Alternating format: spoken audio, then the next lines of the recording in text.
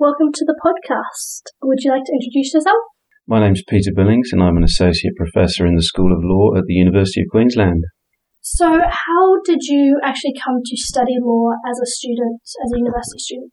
We're going back about 25 years now, and in the final year at school I was torn between American studies, because I was drawn to the idea of a year abroad in America, history, or law as a degree, and I was getting some encouragement to study history from my teachers, but ultimately decided that law was the path that I wanted to take. And so, having taken a gap year after school, I went off to university as a 19-year-old in the south of England, to the University of Southampton, which had a good law school. And that's where I did my 3-year law degree. And thereafter, I stayed on for another 4 years to do my PhD, during which time I also tutored in several undergraduate law subjects. So what was it in high school particularly that made you choose law? It's a good question because there's no lawyers in the family, but probably I like a good argument. So I like the argumentative side of what I do now in academia, and before my career took me into academia, I like the idea of litigation, getting up in court and arguing your points before a judge. But as it transpired, I didn't enter into legal practice, but rather took my liking for a good argument into academia. And as you were talking just before about the fact that you didn't go and practice law, what was it about studying at university that actually made you want to go into research? So how did I come by an academic career? Well, two reasons. One, internships in particular law firms in London turned me off the idea. And secondly, encouragement from my mentors at law school, Southampton University. So without their support and encouragement, I probably wouldn't be here now, but they happily saw enough in my research as an undergraduate to suggest that a research degree would suit me, and happily that's how things panned out. And what was your PhD actually on? So broadly, my PhD was in the area of human rights law, an aspect of public law, and specifically it looked at the legal treatment of asylum seekers in 4 Western states. So sort of within the Anglosphere, I was looking at how legal systems dealt with the applications for refugee protection that were lodged by non-citizens, asylum seekers. I can definitely see how that relates to your current research then, considering I've looked at some of it, and it definitely looks at refugees and immigration law. But before we get to that, I noticed that you were also interested in kind of other social welfare groups and the law that, applies to them. What are your kind of general research interests then, apart from refugee law? So, broadly, I'm a public lawyer, so I specialise in what's called administrative law, which is all about the regulation of the relationship between individuals, be they citizens or non-citizens, in the state. So the state wields considerable power that can have a significant impact on our rights and interests and life chances and well-being, and sometimes governments get decisions wrong, and so I specialise in an area of law that looks at how individuals can challenge and remedy decisions taken by the state to prevent procedural and substantive injustices. And then I apply administrative law to different, vulnerable groups within society. That's my particular interest. So my research, as you appreciate, looks at the treatment of asylum seekers, but I've also looked at the treatment of Indigenous Australians as well.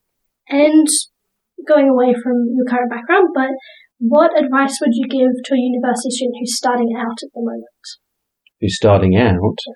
Well, if they're starting out, I probably wouldn't give advice to anyone other than a law student. But so within my comfort zone, I would encourage students starting out now not to underestimate how much work they need to put in to realise their potential, because all the students that we have at UQ at least are extremely bright, and they just have to match that with application and to strike the right balance. University is a time for enjoying all the extra co-curricular and extracurricular activities that are on offer. So, work hard and play hard is probably my best. Okay. And just looking for a book recommendation that either impacted you or just you found really interesting. So if I go back and think about what I read as a postgraduate, one of the first articles that made a big impression on me as I was sort of mastering refugee law was an American academic who I actually met, who was working at Oxford University. His name's Andrew Shaknove. And Andrew wrote a piece in a journal called Ethics, and it was entitled Who is a Refugee?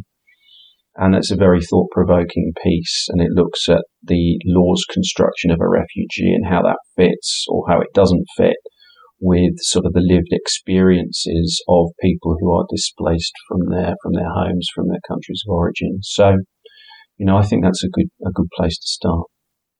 Excellent. Well, it's definitely very applicable to what's happening now in the world, so thank you. So moving on to your kind of current research, I noticed, you do have a lot in refugee and immigration law. So you wrote something on the Operation Sovereign Borders.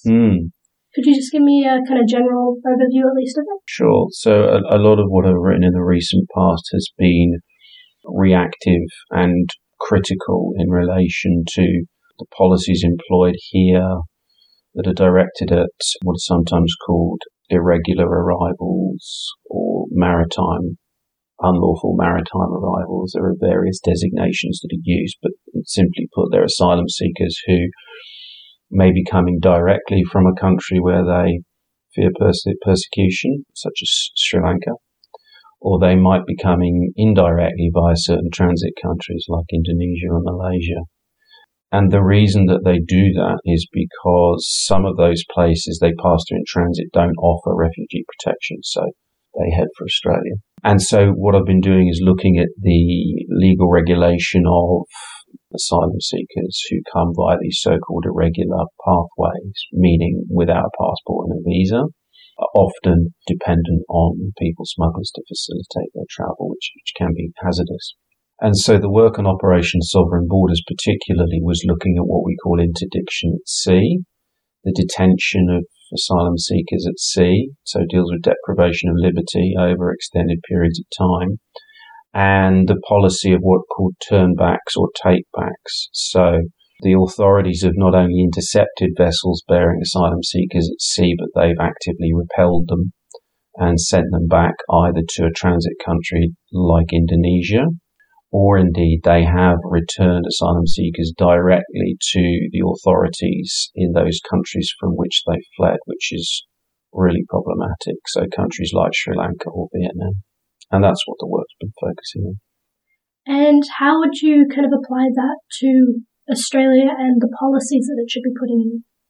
Well, the research says that if you're going to intercept vessels on sea, you've got to have robust legal procedures that are fair and transparent for determining whether or not these people have genuine protection claims. If you don't have those processes in place that are procedurally fair, transparent and robust, then you risk sending people back to countries where they have a genuine fear of persecution. So you compromise one of the fundamental human rights principles, which is the principle of non-refoulement, which is simply a French phrase meaning you can't send people back, you can't repel people and compel people to return to a country where they fear persecution. So it's a fundamental human rights norm, and applied to current Australian practices effected through Operation Sovereign Borders, there is a real risk that we are breaching that fundamental human right because of deficiencies in the way in which we screen people at sea. And there's also the risk of arbitrary deprivation of liberty, arbitrary detention through extended periods of detaining families at sea while we try and return them to other countries. Okay, and moving on to the idea of indefinite detention, which I know you've written on as well. Again, could you just give an overview of the research you've been doing on that? So the difficulty, of course, with detaining non-citizens is that typically they've not committed any criminal offences. So they're not deprived of their liberty following due process of law and conviction for the commission of a criminal offence. So this is what we call civil detention or administrative detention. And it's not imposed strictly, it's not imposed as a form of punishment, though it is often experienced as punishment. And there are circumstances in which non-citizens in Australia can find that they have their liberty taken away for months, if not years, in circumstances where they may, for example, seek refugee protection in Australia. It may be found that they don't have a legal entitlement to refugee protection, but there are no countries to which they can be safely returned. So they can't come in, but they can't go back anywhere, and they're left in a state of legal limbo. And often that can mean they're simply left in detention as unlawful non-citizens. And so we've had cases involving non-citizens who've been detained for 5 years or more. They are rare cases, but they are significant cases nonetheless. And it is quite commonplace for people to be detained for over a year before their legal status is resolved in one way or another. And did your research come up with any kind of solutions to this issue? Well, yes, if we were going to be more faithful to our international legal obligations, then what we would have in place would be mechanisms by which people can challenge the legality of their detention, means by which they can argue that their detention is no longer a proportionate response, to put it simply. And at the moment, they don't have those kind of mechanisms open to them. So we need to reform our means of legal oversight for those in detention, so they've got better remedies at their disposal, and we don't have that. And I noticed in your research that you talk about the issue of kind of security assessment, that one of the reasons that they are indefinitely detained is that they have an adverse security assessment. How would we overcome that, considering most Australians would consider national security an issue that they don't want to compromise? Yes. Well, the difficulty with adverse security assessments is that they're made by ASIO, Australian Security and Intelligence Organisation, and because of the sensitivity often around the material upon which ASIO relies or their sources, they cannot disclose the information to the person who is the subject of an adverse assessment. Now, ordinarily, principles of natural justice dictate that a person is put on notice of matters or material that's adverse to their interests so that they can respond and attempt to rebut that. But with adverse security assessments, the person nor their lawyer is ever informed of the particulars that inform that adverse security assessment. So they cannot effectively challenge those decisions. And a byproduct of being the recipient of an adverse security assessment is you don't get a visa to enter Australia. So you can be physically present, but not lawfully present. And again, you wind up in detention. And it can be for prolonged and indefinite periods. So to give you a concrete example, you could have a person, say, Tamil fleeing Sri Lanka after the end of the Civil War, claiming refugee protection in Australia. They may have a genuine fear of persecution, but ASIO might assess them as a security risk because they were involved in the Civil War with the Sinhalese. ASIO might say, therefore, they pose a terrorist threat. The difficulty is that they can't be sent back to Sri Lanka, but Australia is loath to admit them, so they get stuck again in this limbo status where they can't come in and they can't go back, nor do they know the basis on which the adverse assessment is made. So they're grappling in the dark. What can we do? Come up with something other than locking them up indefinitely. So there are other means by which you could subject them to very stringent conditions on a visa with reporting requirements. They could be subject to control orders of some kind, place limits on where and when they can go places. Take it to an extreme, you could even resort to tagging if you wanted to. But there are other measures that could ameliorate prolonged and indefinite detention. So our responses are fairly blunt. and they could be more nuanced. And moving on to the book chapter that you wrote as well, the immigration detention in Australia and the UK. So you were looking at the differences between these two countries. What did you find? So again, this relates to what I was just saying. It's all about what we call preventive detention, where there are apprehended risks. The state apprehends that people are risky and might pose a threat to national security or community safety. And it really looks at what safeguards are in place in both the UK and Australia to prevent preventive detention going on indefinitely, again in circumstances where people haven't been convicted of any criminal offences. And long story short, in both countries, the legal restraints that exist don't have sufficient teeth in our opinion. So there is a risk of arbitrary detention. There is a risk of people's rights to freedom from arbitrary detention being breached in both jurisdictions. So we advocate in that paper, my co-author and I, a professor in the UK called Dalal Stevens, we advocate for periodic, robust reviews over the proportionality of a person's detention, which means if you accept detaining people on preventive grounds is pursuing a legitimate aim, community safety being a legitimate aim, are the measures that you're taking strictly necessary, or are they disproportionate? Is it like taking a sledgehammer to crack a nut? Could you take other measures short of detaining people to safeguard community safety? And plainly, you can. And have you found any countries that have actually put in these sort of softer measures? Well, we're talking about alternatives to detention. So I suppose a better way of looking at it is that Australia's approach is amongst the most draconian of all states, Western states, if you like, where there's this presumption of detention for unlawful non-citizens.